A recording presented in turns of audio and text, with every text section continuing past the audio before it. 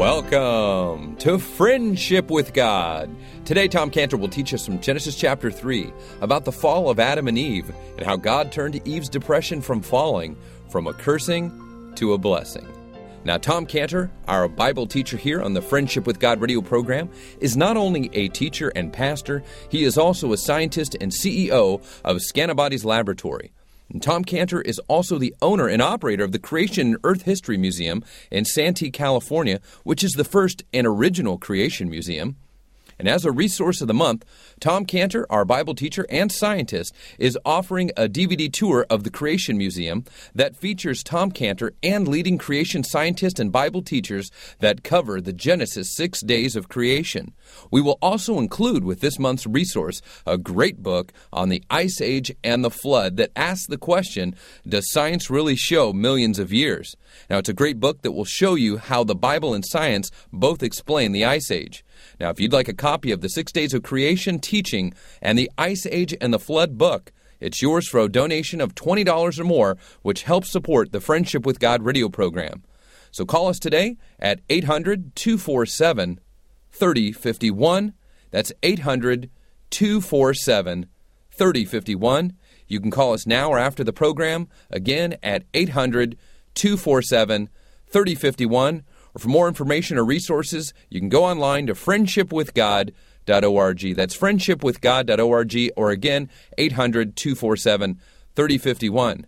Now let's start our Bible study today from Genesis chapter 3 with Tom Cantor about the fall of Adam and Eve and how God turned Eve's depression after falling from a cursing to a blessing. We're going to continue in this wonderful passage.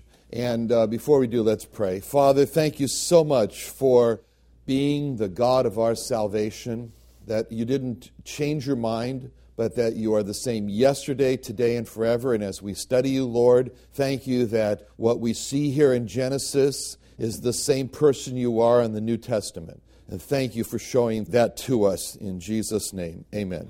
Now, if you look at our passage we're going to be covering here, these last few verses in Genesis 3, start at verse 20, where it says, "And Adam called his wife's name Eve, because she was the mother of all living. Unto Adam also and to his wife did the Lord God make coats of skin and clothe them. And the Lord said, Behold, the man is become as one of us to know good and evil. And now lest he put forth his hand and take also of the tree of life and eat and live forever. Therefore the Lord God sent him forth from the Garden of Eden to till the ground from whence he was taken. So he drove out the man, and he placed at the east of the Garden of Eden cherubim and a flaming sword which turned every way to keep the way of the tree of life." Now, last time when we were together, we took a good look at Adam, and we saw him moved with the truth that he caused the death of that animal. He had caused the death, and there he was wearing the skins of this animal or animals. Very traumatic event. And so maybe you just read this, and it doesn't really grip you. I mean, how many of you have pets? How many has pets? Okay, if you have pets, okay. In our business, from 1978 till 1987, we lived among 300 goats, a reputation that I'm glad to be getting away from. But anyway, as the goat man. But my wife and I said that when we left the ranch, that was it for animals. No more animals. We'd had enough. And so now only thing we have is we have 14 koi fish, which are carp. And I'm not even fond of them. I'm not attached. I have no problem eating gefilte fish. But for people who have pets, it's a totally different story. They're actually like members of their family. Yesterday I was preparing for this class. My friend Steve calls me, and he's all concerned. And he says that he's heard in our laboratory that we've made some advances with stomach cancer. And he asked me if we had a cure for stomach cancer. So immediately, I think of Mike Hayner comes to mind with the stomach cancer, and two other patients, Andre from Russia, who was thin as a rail, but getting better, and with the stomach cancer. And, the whole thing comes back to mind, and I'm starting to feel really bad. And then when I feel bad and get upset, I do two things. I talk and I eat. But this time I didn't eat, I just talked. And I talked and talked and went on and on about everything I knew about stomach cancer and the problems that we had encountered with Mike. And then I remembered the starvation of it all and how I wish we had caught the starvation earlier. And with Mike, I went into all the issues of starvation from the stomach cancer and what we should have done. And the more I was talking about it, the more I was reliving it. It was all coming back to me. And I started to feel really bad. And I was talking in this monologue for about 20 minutes. And I got myself all worked up. And I'm thinking to myself, now Steve is going to tell me about his friend with the stomach cancer. And then he asked what I'd recommend. And I told him, well, in my opinion, he ought to go get these infusions, these 12 days of infusions. He says, 12 days? I said, yeah. I said, it's about 4 to 5 hours per day. It's not so bad. I did it. And so I'm visualizing Steve's friend with the stomach cancer. And I'm thinking about Steve's friends is too weak maybe to get the infusions. And that's upsetting. And now my own stomach's starting to feel this hollow feeling. And I'm really upset. And now I really want to go eat. And then Steve tells me it's his dog. His dog has the stomach cancer. I was shocked, and I got mad first at Steve, and I thought, it's your dog. And so I said, we're spending all this time talking about your dog, and I felt so stupid, And I wanted to say to myself, what's the matter with you, Steve? Why don't you just go put it to sleep, your dog? Well, I didn't say that. But you see, for Steve, that dog was like a person, like a member of his family. And my problem was that I was insensitive to that. I just thought, put the dumb dog to sleep. But anyway, it wasn't a dog, just a dog for Steve. Not for Steve.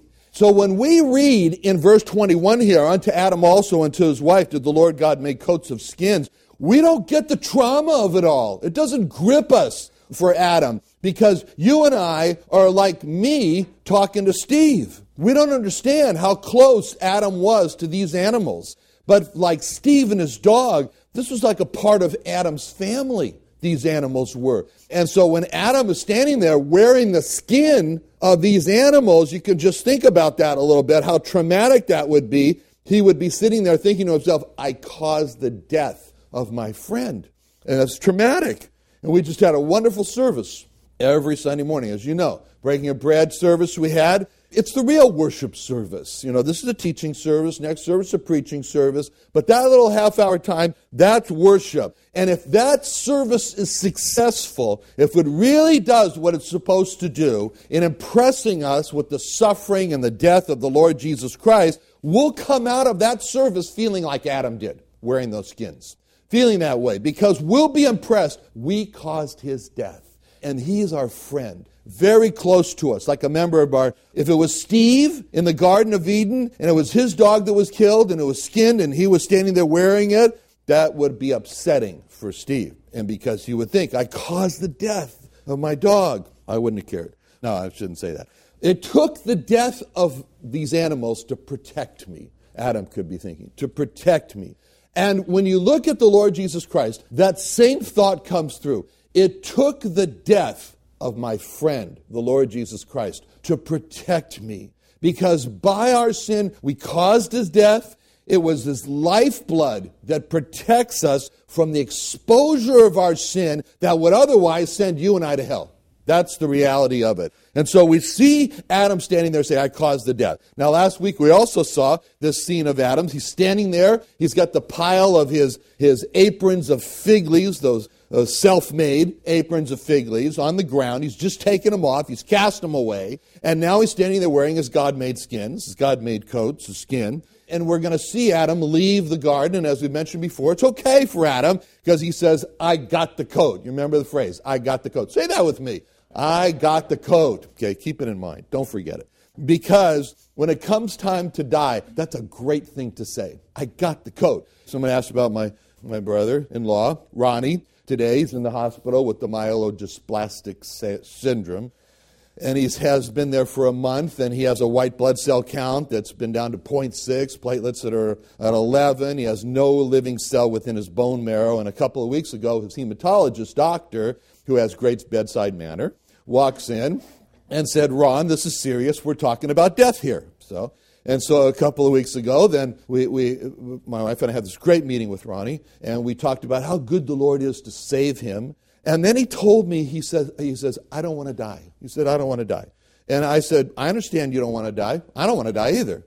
And he told me, he said, I'm not afraid to die. He said, but he didn't want to die because now that God has done a revival in his heart, he wants to do for God while he's alive. And so, and I said, I understand that. And so, but when the time comes, we talked about this, Ronnie, when the time comes for you to die, and you have one eye toward heaven and one eye toward earth, and you're caught in between, and you're like Adam leaving the garden, and you're looking back at the garden, and you're looking forward, and all you're going to say is like Adam says, just say, I got the coat. I got the coat, and that's all I need.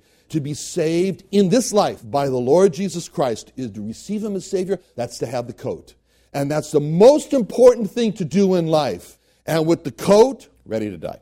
Now, we also saw last week how Adam and Eve, when they decided to surrender to God, and there is that decision within these verses here of them deciding to surrender to God and let the Lord be the Lord of their lives again, that what happened is that God went about to rebuild their relationship between them. Their marriage was broken. It was severely broken. It was in shambles. And so God, we saw, gave to Adam and Eve correcting punishments, not curses. He gave the curse to the snake.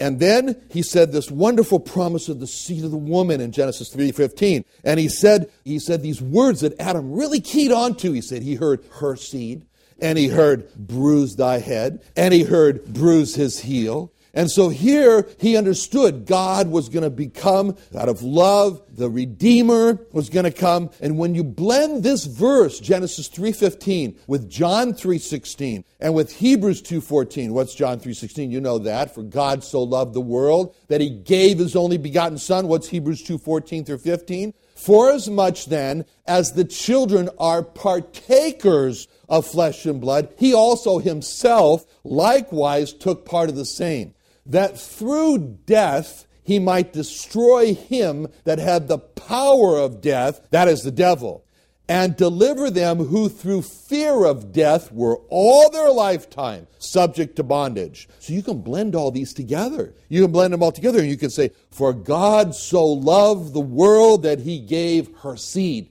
He gave the seed of the woman, or his only begotten Son, that through death, or through thou shalt bruise his heel, he might destroy him that had the power of death, that's the devil, or he shall bruise thy head, that whosoever believeth in him should not perish, but have everlasting life, or deliver them who through fear of death were all their lifetime subject to bondage. Now, it would have been very easy at this moment, with all this transpiring, for Eve to have been extremely discouraged. I mean, can you look at Eve? Can we have a heart for Eve? Eve it's a rough time for Eve. She could very easily become depressed. I mean, well, she could sit there and say, now look what I did. Look what I've done. I was the first one to lead in this deadly rebellion against God. Look what I did. I dragged my husband down into this deadly, fatal rebellion against God. She could have said that. I destroyed our marriage. When I was finished, I was no longer bone of his bones and flesh of his flesh. I was that woman. Oh, this is a rough time for Eve, who gave him of the tree and caused him to sin. But the worst of all, she could say, what I did, I caused death. I brought death into the world. She said, so reality, I'm the mother of death. She could have said these things, It's really a difficult time for Eve. She very well could have gone into a severe depression.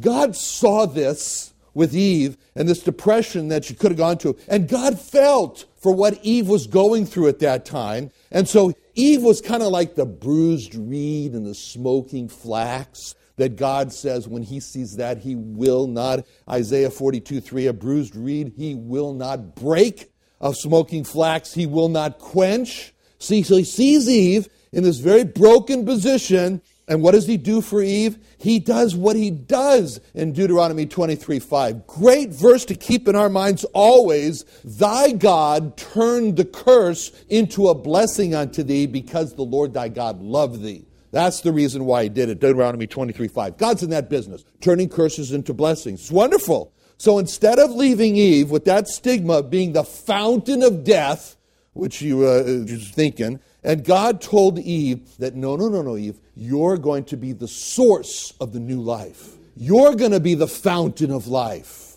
Forget about that in your old past. You were the fountain of death. You were sometimes these things, Paul told us. But now are ye light in the Lord. And so he says, you were that. But now, Eve, it's going to be different for you because now the second birth, you're going to give birth to the life giver himself. That's her seed. That's the Lord Jesus Christ. And Eve, we're going to make for you a special privilege, a special gift to you, Eve, because you're going to be a special little reflection of what it means when the Messiah comes. Because in your life-giving process, childbirth, you are going to be a little picture of what the Messiah would do for mankind. Every time Eve, and all women, give birth and bring in new life, they say that the woman comes close to death. You risk your life. For what? In order for new life to come. See? And so, what is the picture of the Lord Jesus Christ? He risked his life. In fact, he gave his life. And what happened? Us. New life came.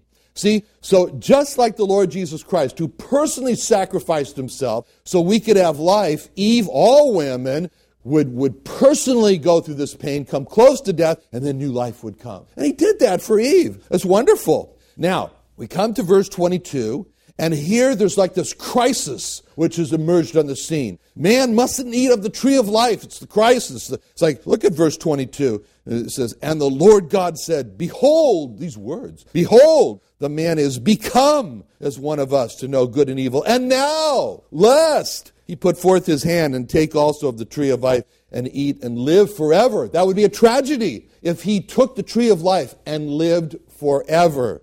Here was a crisis. Man has come to know good and evil, but he came to know it on the wrong side. He didn't come to know as God knows it. He came to know good and evil by personally experiencing becoming evil and wicked by doing this sin, because he sinned. And the shame, now he was covered with shame. But that shame was from God. And that's what drove him to be willing to take off his apron leaves, the fig leaves, and put on God's skins. That's what it says in Psalm 83. Fill their faces with shame that they may seek thy name, O Lord. See, it's when we're filled with shame, when that causes us to seek the name of the Lord Jesus Christ. It causes us to seek him. And that's what happened when we were saved. As many as received him, it says, to them gave you the power to become the sons of God, even to them that believe on his name. Wonderful name. The Lord Jesus Christ. 3 essential parts. First, the Lord. We say we believe on his name. We believe the Lord part. We believe that he is the only God, God Almighty. He is God the Son with God the Father, God the Holy Spirit, all together as one. It's him. Second part of his name, Jesus. Literally, God saves. To believe on the name of Jesus is to believe that we need a Savior and that he is the one that God saved us through him. And third, Christ or Messiah, literally the anointed one. To believe on the name of Christ is to believe that this is the one that God has sent to save us from our sins. You put it all together, you say, Jesus, God saves, he's the one that he sends. It means I don't do any works. It means I take off those coats, those aprons of fig leaves, self-made, and I say no to that. And I say, okay, God, save me through the Lord Jesus Christ. See, all of that is implied in believing on the 3 essential parts of his name. And the reason people seek to believe on him, because the shame that comes, because of the fear that comes. It's not a case of a casual pursuit, like a person told me this week. I'm interested, a Jewish man said to me, I'm interested in Jesus. I said, oh, why are you interested in Jesus? And he said, curiosity. Well, it's got to go a little farther than that, than curiosity. But okay, it's a good start. Anyway, the serpent. The devil had led man into the sin, into the sinfulness. And he had that goal. He had that goal. Why? John 10:10, the thief, and think about him in the garden. The thief cometh not into the garden now, but for to steal from God, to kill and to destroy. That's what he wanted to do. Kill and destroy. Not just one time, but eternally. In eternal destruction. See? And he wanted to make man just like himself. He wanted to make man so he would be cast into hell with himself. And hell was never made for man. That's what the Lord Jesus Christ said in Matthew 25:41, when he said to this group, depart from me, you cursed, into everlasting fire, prepared for the devil and his angels. Hell was prepared for the devil and the angels, not for man. So there's 2 characteristics that the devil needed, and his fallen angels so man could be like the devil and the fallen angels, okay? And so here the first one is that he was already successful at, needed man to sin, man to become sinful, and man became sinful. He was a sinner. Second, he needed to quickly bring him to be forever sealed in that sin, forever sealed. Because the devil really doesn't really die, so to speak. He's forever sealed in his sin. He's in this eternal state of sinfulness. And in order for the devil to get man into this eternal state of sinfulness, he needed man in his sinfulness to go eat the tree of life. Seal his feet in the concrete. So what God said is that we have to stop man from eating of the tree of life. It wasn't because God was jealous. It was because God was merciful to man. He had good plans for man. And the tree of life at this point was not part of it. And if they had eaten if they eaten the tree of life, then their ruin would have been unrepairable. Or couldn't fix it. Couldn't fix it. Their disease would have been incurable. And so the Lord Jesus Christ, he wanted to cure them from their sin. The only way he could do it had to be through death. So none of us want to die. We're talking to Ronnie. None of us want to die, but that's God's way to free us from this body of death. So now, in verse 23, 24, we see that God sent man out of the garden, and then it appears that man didn't exactly want to leave. And so, in verse 24, it says that God then drove him out of the garden. So, you're getting out of here. But this was very important for man not to eat of the tree of life. So what did God do? He puts two special angels, cherubim, with swords turning every direction to keep man out of the garden. Now, I don't know if you have a King James Bible. Your King James Bible says cherubims. That's not right. The singular form of cherubim is cherub. The plural is cherubims and cherubim. Okay, so cherubims is wrong. But, that's okay. If you want to say geeses or hippopotami's or octopi's, that's okay. But anyway, just so you know, it's cherubim, it's seraphim. But I love the King James Version. I love it because it's majestic, because it's easy to remember, because there are words there, because it's been used for such a long time. Because when people start saying the these and the thous, they're either quoting Shakespeare or the Bible, and most of the times the Bible, so it's very easy to. But anyway, cherubim is, anyway, if you want to say cherubims, that's fine. All right, so this is the first time that we see these special angels in Scripture, these cherubim. First time. And what do we see them doing? We have in our company, we have certain people that when something is very, very important and we just can't afford a slip up, we can't afford a learning experience, and we assign it to them. We have a crack team. We call them a crack team, the different ones. Anyway, so we saw in verse 22 that it was very important to God that man be prevented from eating the tree of life, driven out of the garden. And we saw these words that emphasize the urgency of it all. And they show us here that this was very important to God. It was a special interest of God. So what does God do? He calls his crack team of angels. See, that's what cherubim are. They're the crack team, God's crack team. And this is the first time, a number of times we see them in the Bible, but every time we see them in Scripture, they're right in the middle of what is very important to God. And there's these cherubim, see? And they're guarding God's special interest. Keep that in mind. Say, cherubim guard God's special interest. Now, there's another interesting place where we see cherubim, and turn to that in Exodus chapter 25, verse 17, and you probably know that the cherubim were there on the mercy seat, right? So, Exodus 25, 17 through 20, and thou shalt make a mercy seat of pure gold, 2 cubits and a half shall be the length thereof, and 1 cubit and a half the breadth thereof, and thou shalt make 2 cherubim of gold of beaten work shalt thou make them in the 2 ends of the mercy seat, and make 1 cherub on the one end, the other cherub on the other end. Even of the mercy seat you shall make the cherubims and the 2 ends thereof, and the cherubim shall stretch forth their wings. Get that picture, on high, covering the mercy seat with their wings, and their faces shall look one toward another. Toward the mercy seat shall the faces of the cherubim be.